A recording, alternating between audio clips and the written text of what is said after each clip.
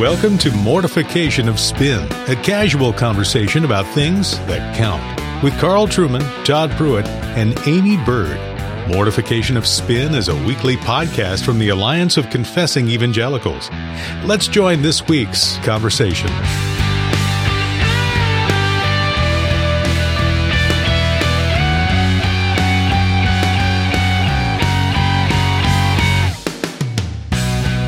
All right, well, I'm so excited to introduce our guest today. Welcome to Mortification of Spin. This is Amy Bird, and I'm here with my usual co-hosts, Todd Pruitt and Carl Trueman. And I'm real excited today that we're talking to Lydia Brownback. She's an author and a speaker, and her latest book, we're real excited to talk about, is Finding God in My Loneliness. You might also know her from her book, Find China is for Single Women Too. Hi, Lydia. How you doing? Great to be here today, Amy. Yeah.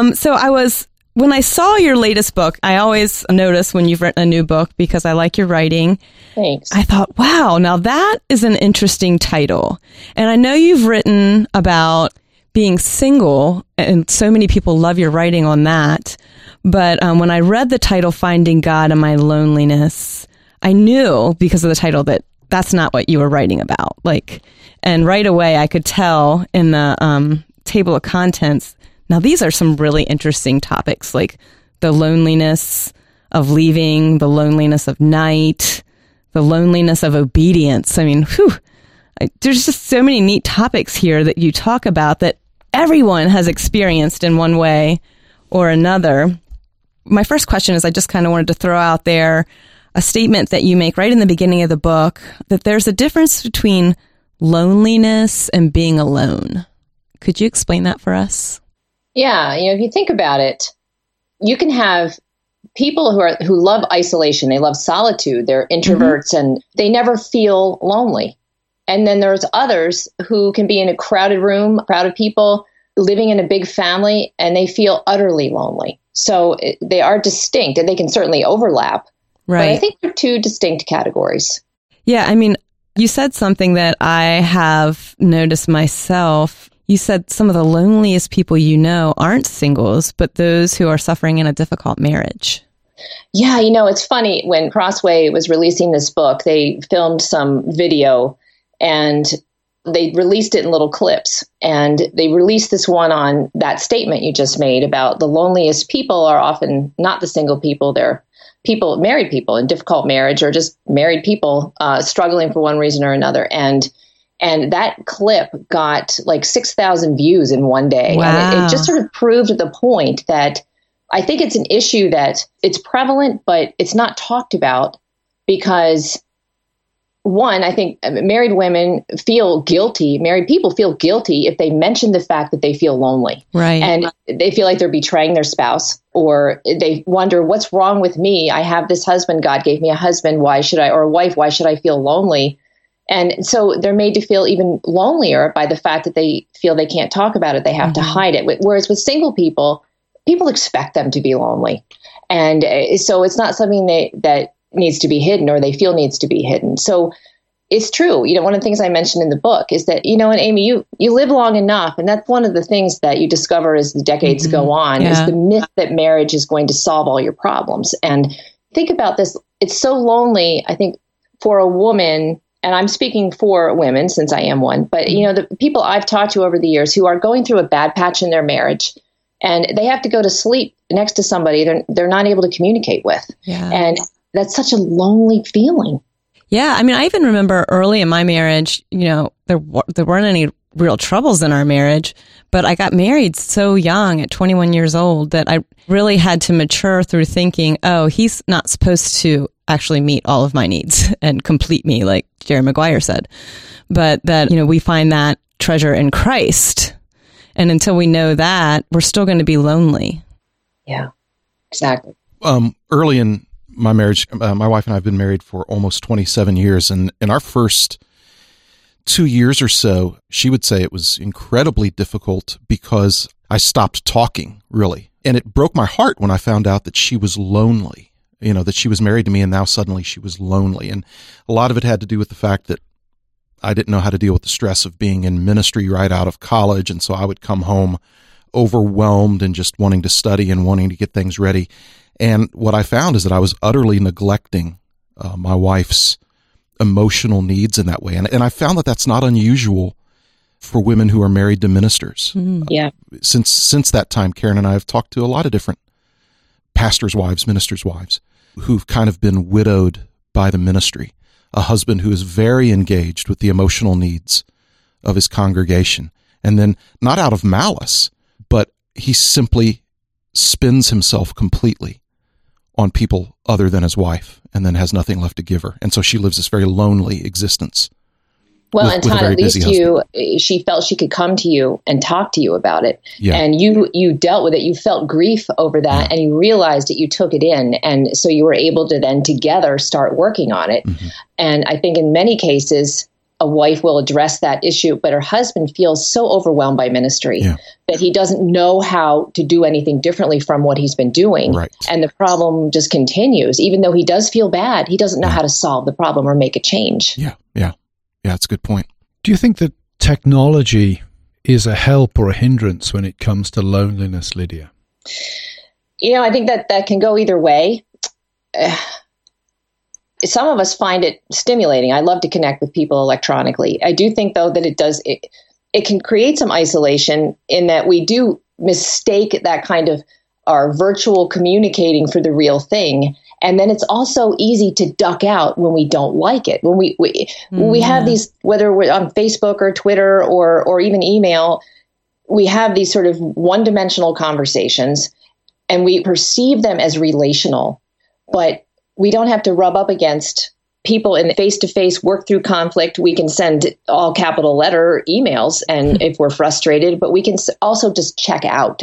So I think it's created a whole new category of relationship that isn't the same thing as a real relationship. So people are lonelier, but they can't quite put their finger on that as a contributing factor as to why these one-dimensional relationships. So I guess to answer your question, I'd say I think it's actually enhanced loneliness rather than diminished it.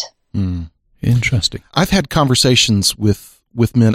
I have a hunch, just based on my experience in pastoral ministry, I have a hunch that more and more men are struggling with loneliness, but they either don't know how to articulate that, or they're not maybe aware that what's bothering them is actually loneliness, a lack of close companionship from other males. And I think the three of us may have talked about this before, but I'm wondering what your thoughts would be, Lydia.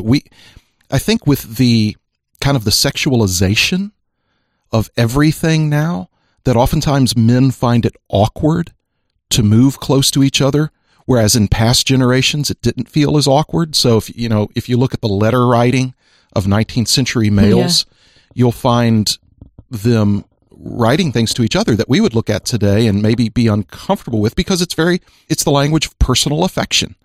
Yeah. Of course, was not sexualized at that time, but I will look at that and try to think if I have any categories for that deep of a friendship in my life, and I tend to come up short on that. And I wonder what all the contributing factors are. But my hunch is that we've got a lot of men who are very much struggling with loneliness, but either don't know that that's what it is, or they don't want to articulate that that's what's bothering them. I think both are true. Your point about the sexualization of everything, so true. That goes for women as well. I had a friend a few years ago suggest that we buy a place to live together. And I said, no way in a million years would I do that, because what will people think? And so I think it is an issue for women as well as men, but especially for men. The sexualization of our culture, I think, impacts them even more deeply. And then you add to that the fact that loneliness can be such a nebulous thing. It is hard to put your finger on what it is you're feeling. And so even if you can put your finger on it, men don't emote in the same way. They don't talk about it. And right down to the fact that even though this book is for women, when Crossway suggested this title, I was a little hesitant, thinking, who's going to read this on the train without a brown paper bag around it? Right. You know? And if women feel that way, men even more so, I imagine, and being able to discuss loneliness, or again, to be able to define it without some serious discussion to get to the root of what it is. And that's what just doesn't happen as much. That's what I really appreciate about this book, because it is such a nebulous emotion maybe, but you really home in on the particular areas where everyone feels loneliness.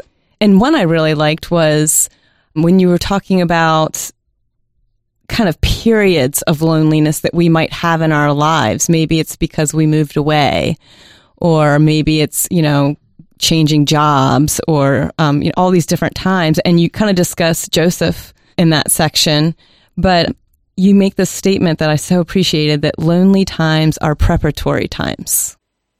Yeah. I mean, if we think about every lonely season we can reflect on in our own lives, and we can see in hindsight how God was using it to prepare us for something else. Mm-hmm. And lonely seasons can be preparatory, and they should be preparatory. Right. Yeah. One thing I thought about immediately was that's how I became a writer, was through a very lonely season in my life. We had just moved to West Virginia, and I'd gone from having this really great women's Bible study where just no one in there was a small talker, So we just delved into so many theological questions. I learned so many foundational things there.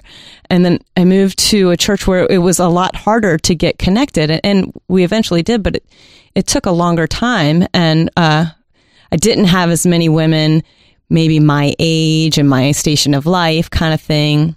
And then the parents of my children's friends, I made good friendships, and they were at different churches, but I found that they were very socially Christian and moral, but not having much of a theology behind, why they believed what they believed. So it was such a lonely time for me to have small kids, my husband commuting, and just having lost that network of people that I could really talk to in a stimulating way about theology, and all the books that I was reading and they were reading, and all these things. And that fueled me to write then, because I thought, wow, what if I had a tool I could use to help women think about how theology affected their everyday life? Yeah, that's so great that you had that experience from that, because I do think that is one of the hidden blessings of loneliness. God uses it redemptively if we're willing for that, and if we will look to him and cling to him, right? And that's when we will find, by clinging to him, where he wants to take us and what he might bring out of it. In the same way, we think about Paul and his thorn and his pleading for removal of that thorn, and what he got instead was this great strength and grace that was worked into him. So instead of it being something to solve, a problem to solve, it became something that was useful without it being removed. And maybe that's kind of what you're talking about here, or at least how God used those things. And to your point about relocating, and how that's such a huge aspect of loneliness today, I think, because in our transitory society, people are starting over more than once in a lifetime. And you remember back in the days when people would be born in a town and they would grow up there and they would raise their family there and they'd work there. Pay off their mortgage. Exactly. And so I think today, with the freedoms and choices we have to go so many places, there's less commitment to a place and a people and a church. And so if we don't like something, we pick up and go. Or if something's better, we pick up and go. Better opportunities. But we find when we get there, that relocation is one of the most difficult things we ever go through. You experienced it, and it's not about having to find a new grocery store. And that's what so many people think the challenge of a move is going to be. It's what you described as almost, it's sort of a loss of identity in a way that we didn't even know what defined us before. Well, until in history with people. Yeah. Yeah. And missing out on being able to connect theologically, that I think can be so isolating when they're fellow believers, but you cannot relate and connect. And when you try, it's a brick wall. And it not because anyone's being obtuse, it's just because you're from a very different world. And it can be one of the loneliest experiences for believers, I think. Yeah.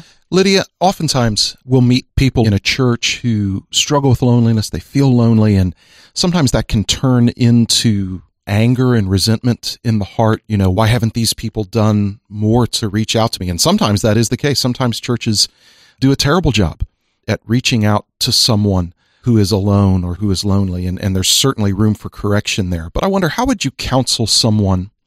They're in a church every week. They feel terribly alone. How would you counsel them? Where should they go with that struggle? What should they do? I think there has been a lot of criticism leveled at churches for not helping lonely people feel more included. And yet some of that's unfair in that people will come into a church and they'll never return because no one greeted them. No one reached out to them. But what did they do? Yeah. What did they do to reach out, to say, I'm new here. Can you direct me? Can you help me? Yeah. They expect a church to recognize them, to include them, to do all the heavy lifting. And, I don't think that's fair. And I tell this to other single people a lot, that when you go into a church, don't expect the church to be your answer to everything. I mean, it's God's provision for you, but they are not going to become a surrogate spouse. They're not going to become your parents. You need to get involved and to make some effort and take some initiative. And it goes both ways. Some of the struggle, I think, can be when churches, some of them are so nuclear family oriented, that single people or widow, divorced, anyone who's solitary can feel odd, and they feel like they don't have a place, or where do they plug in? And churches, I think, are, now that there are more single people than ever coming into churches, I'm watching many make changes to include them and to not just say, plug into this demographic group, this is where you belong. Right. And that's back to the people who are alone and going into a church. Don't necessarily just look for your own demographic group. Instead, know your spiritual gifts. Find a place to serve, regardless of whether you think it's going to meet a need in your life in terms of singles or even friendship. By getting involved in church as a whole, you're going to make friends. It's meant to be a family. And that's what I tell them. Get involved regardless of the ministry, and find something that you like to do, that you're good at, plug in there, and the friendships will come. And so will the close connections, the intimacy that you're creating, that sort of family feel. So I do think sometimes singles expect the church to do more than the church can do. And they need to take a little more initiative, especially the older singles. That touches on something I heard a PCA pastor say recently when commenting on the language of community. He said that in his experience, anybody under the age of 35 who was using the language of community was typically referring to something akin to a college dorm atmosphere. And that struck me as an interesting observation. And I like the emphasis you placed on sort of transgenerational connections within the church. Yeah, I mean, the demographics today, we have the singles groups for the older singles and the younger singles, and there's the college group and the high school group, and then there's the Sunday school class for married couples, and then there's the Sunday school class for married couples with no kids, and then there's the seniors class, and you have, the luncheon for the single mom, and there's just these demographic breakdowns. And when you come into a new church, you're often directed to the one that best fits you. And I do think that takes away from the sense of the family structure that a church is meant to be, with old and young and single and married together. And I think about my own Sunday school class. I love it. It's almost like a microcosm of church. It's about 100 people in there. And there are the elderly, and there's college students and a couple high school students, and married and single and young and old, male and female, and everyone is just there because we're gathered for the same purpose. And so we have lunch together, and friendships form, and the demographics don't matter. So I do think that as churches, and sometimes I think that's why smaller churches do better, because larger churches often, just for people to get to know others, they have to find some way to break things down into smaller subgroups. But if they do it by demographic too much instead of by other categories, areas of service, that kind of thing, people just get stuck in their demographic group, and they don't get to know the larger body of the church. They don't serve the whole church, and they're not served by the whole church. And it keeps the fragmentation. It just creates a fragmented structure. And you're pastors, you know better than I, but that's my observation. Yeah, and unfortunately, oftentimes it's that very fragmentation and dividing up people into all of these different niche groups. The reason why it's done so often is because, quote unquote, it works. I mean, you can grow a church by putting people in a situation where they never have to deal with anybody who's not just like them. And except that that's not how the church ought to grow.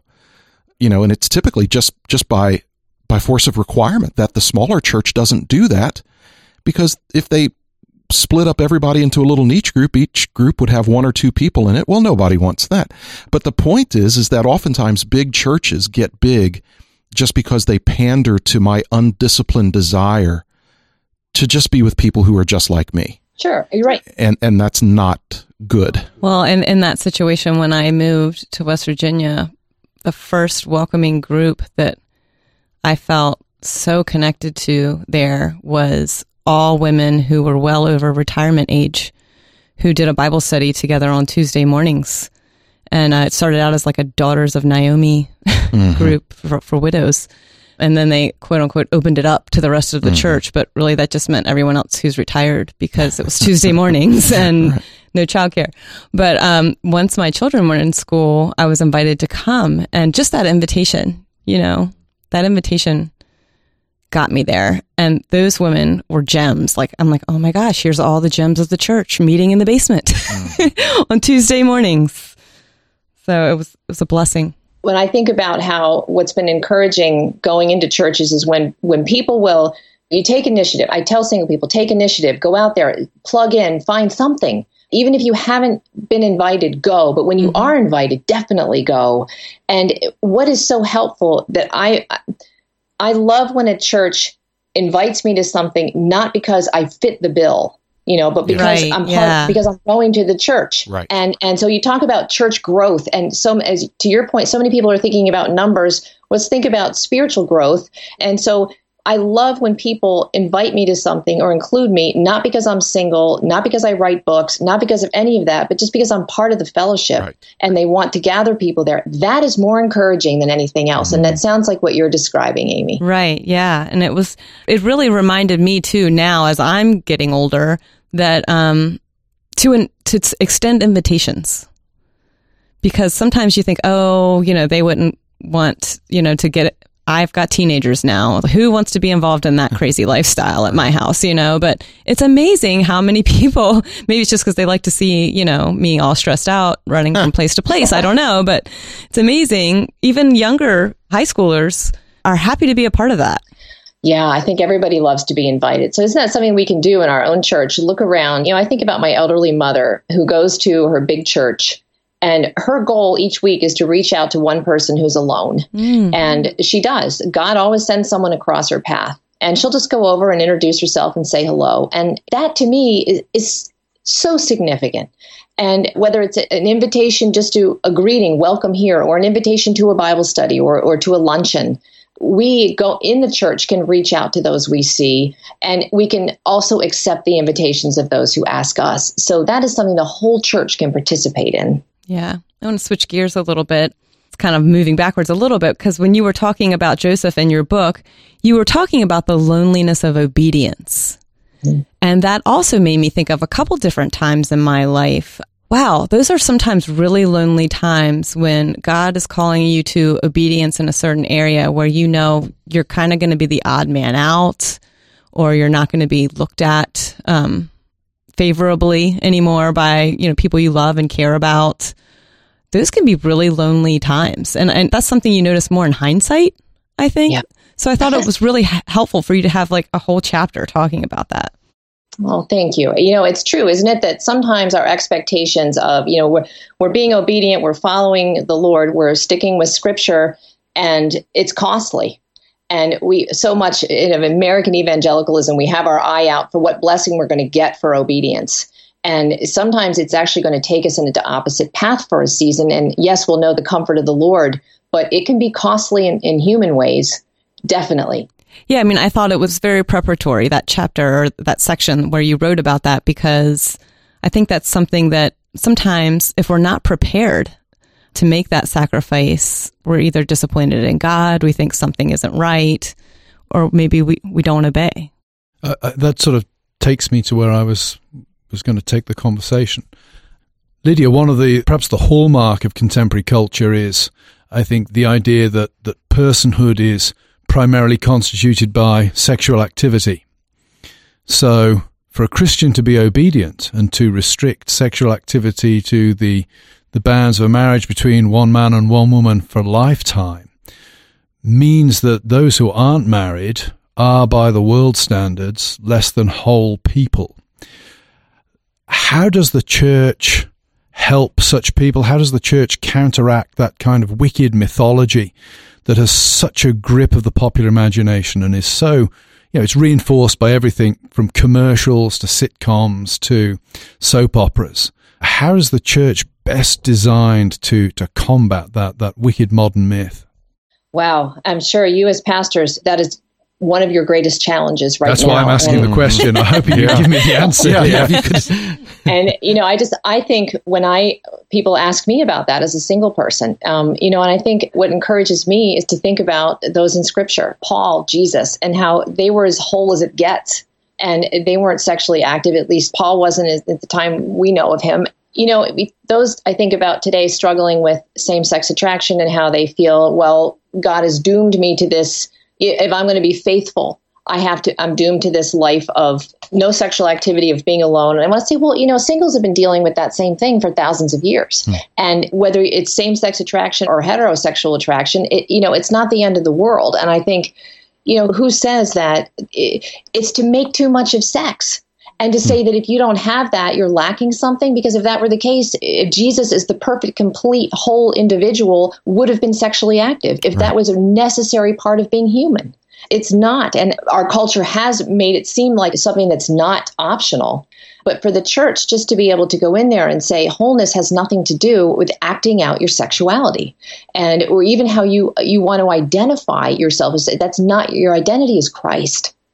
And so it's, I think, just refocusing that identity onto the person of Christ and off of sexuality at all in the sense of self-definition. Yeah. I speak into that one limited aspect of it as a single heterosexual person.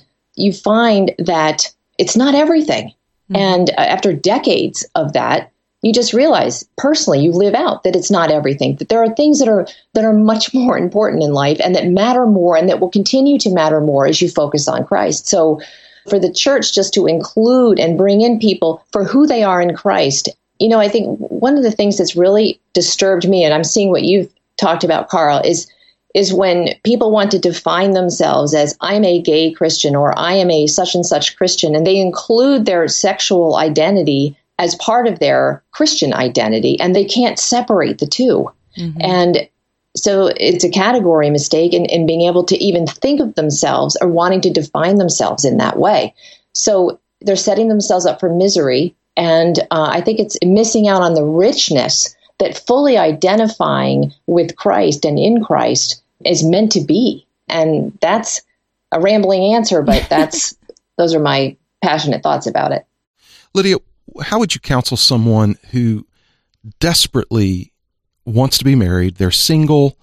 It's getting to a point maybe where they're really frustrated, possibly risking some foolish choices because of their frustration, because of their desperation.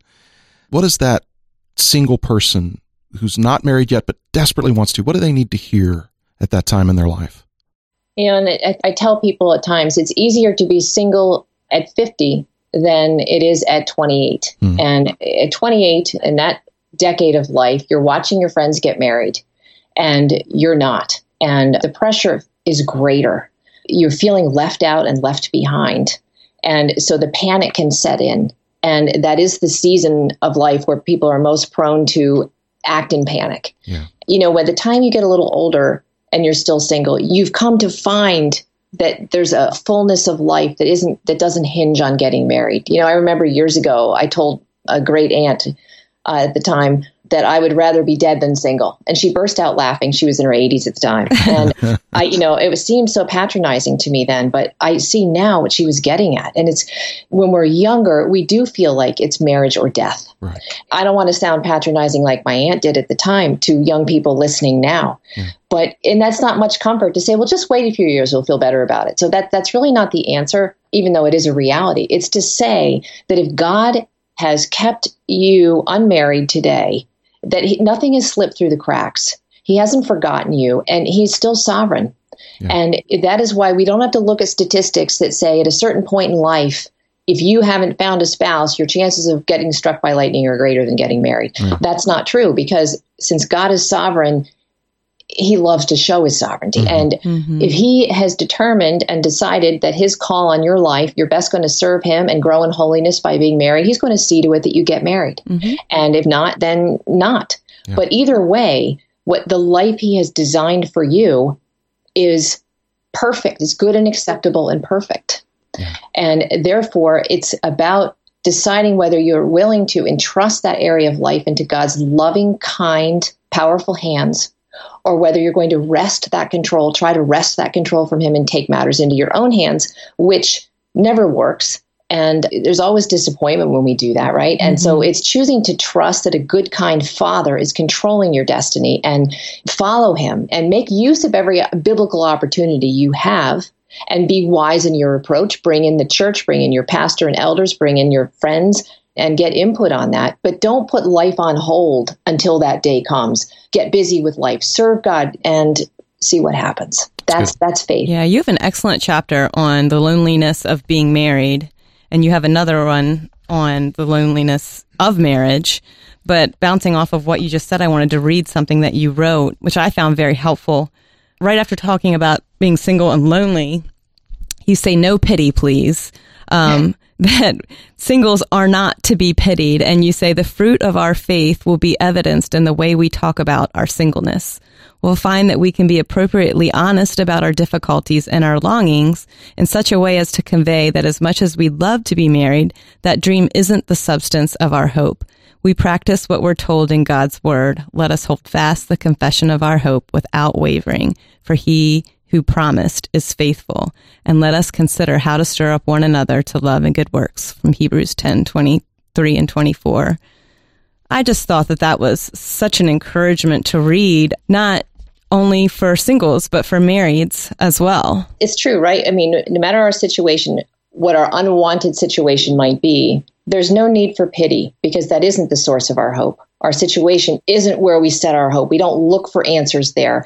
And whether it's going well or going poorly, whether it's what we want or what we don't, our hope is something completely outside of that. Right. And if we can remember that, it puts the problem, the difficulty in its right perspective. And then it's still a difficulty, right, but it doesn't have this overarching power to dominate our hearts and our lives and our mood. Mm-hmm. That's good. One other thing I wanted to talk about before we close our conversation is something you talk about at the beginning of the book, which I found to be, wow, we could talk about this forever, really, is you kind of introduce how today's many freedoms contribute to our loneliness. And this doesn't matter what status of life you're in, I don't think. It's just we all live in a time where we have so many choices. And yet sometimes that can make us more lonely because we put our treasures in different things. Yeah, we do. We look around for what we think is going to meet our needs, and we fixate horizontally, and we try to apprehend some earthly treasure, whether it's marriage, or whether it's a better marriage, whether it's children, grandchildren, a better job, more education, a goal or career goal, whatever it might be. We think that if we can apprehend that thing, we will be happy. So we rearrange our lives going after it. And that increases loneliness because that's what's creating the fragmentation, moving place to place and uprooting life and switching churches, switching jobs, switching homes for the next best thing, the next thing, the next thing. When we get on a quest for the next thing, treasuring that, thinking that we can define ourselves by that or get happy by that, and then we miss the true treasure of all, which is really the simplicity of Christ himself, of life in him, of discipleship in Jesus. And that's when that is our treasure, when we're treasuring him above everything else, it doesn't mean we still don't have goals and dreams. It just, again, puts them in their right perspective. Yeah. I mean, you even asked the question, like, why can't we fix our loneliness? Yeah. I mean, we try so hard. We do try, but we're trying the wrong way. Right. And what we don't recognize is that, I do think that the Lord, he created us with a capacity to feel loneliness so that we would reach out to find the remedy for that. We're designed for relationship horizontally, but primarily vertically. So instead of trying to apprehend it from what this world offers, recognize that hole inside was part of how God hardwired us to find our all in him. We are complete in union with Christ. If we can remember that and fix our gaze there, that's where we're going to find everything we've ever been looking for. That's good.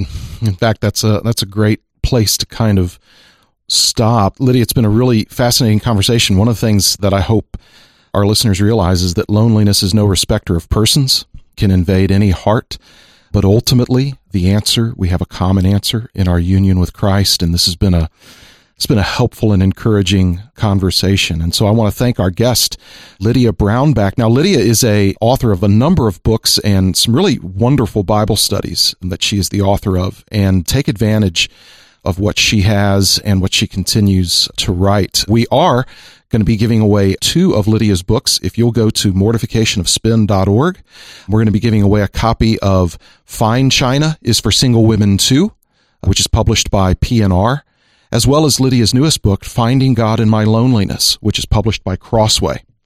Also want to remind you that Mortification of Spin is a donor-sponsored program. The Alliance relies on the donations of kind people like you to keep this program going. And if you would feel so inclined as to go to mortificationofspin.org and place a donation to keep the program going, that would be much appreciated.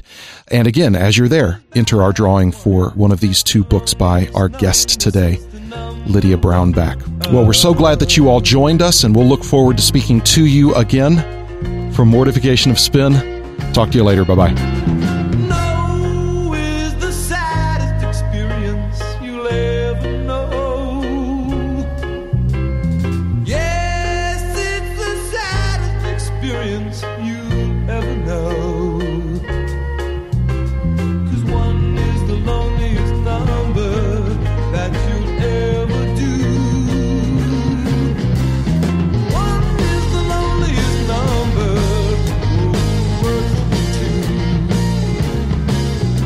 Thanks for listening to Mortification of Spin, a podcast of the Alliance of Confessing Evangelicals.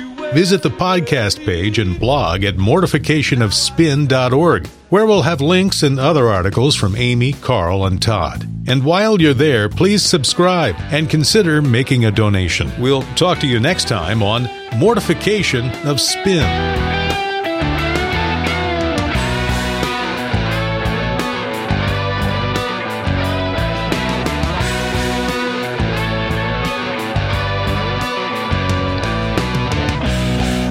One of my lines when my wife and I were dating was, I said, "Hey, what's that on your face?" "Oh, that's beauty." Oh yeah. Oh, and she's still married. Oh yeah. Oh man. Yeah, I did. Because I'm awesome. So were you like 13 when you met her? Something like that. Good grief. "Excuse me, ma'am, what's that on your face?" "Oh, I know. It's beauty." There you go. Did she slap you? No, she did laugh. She knew it was cheesy.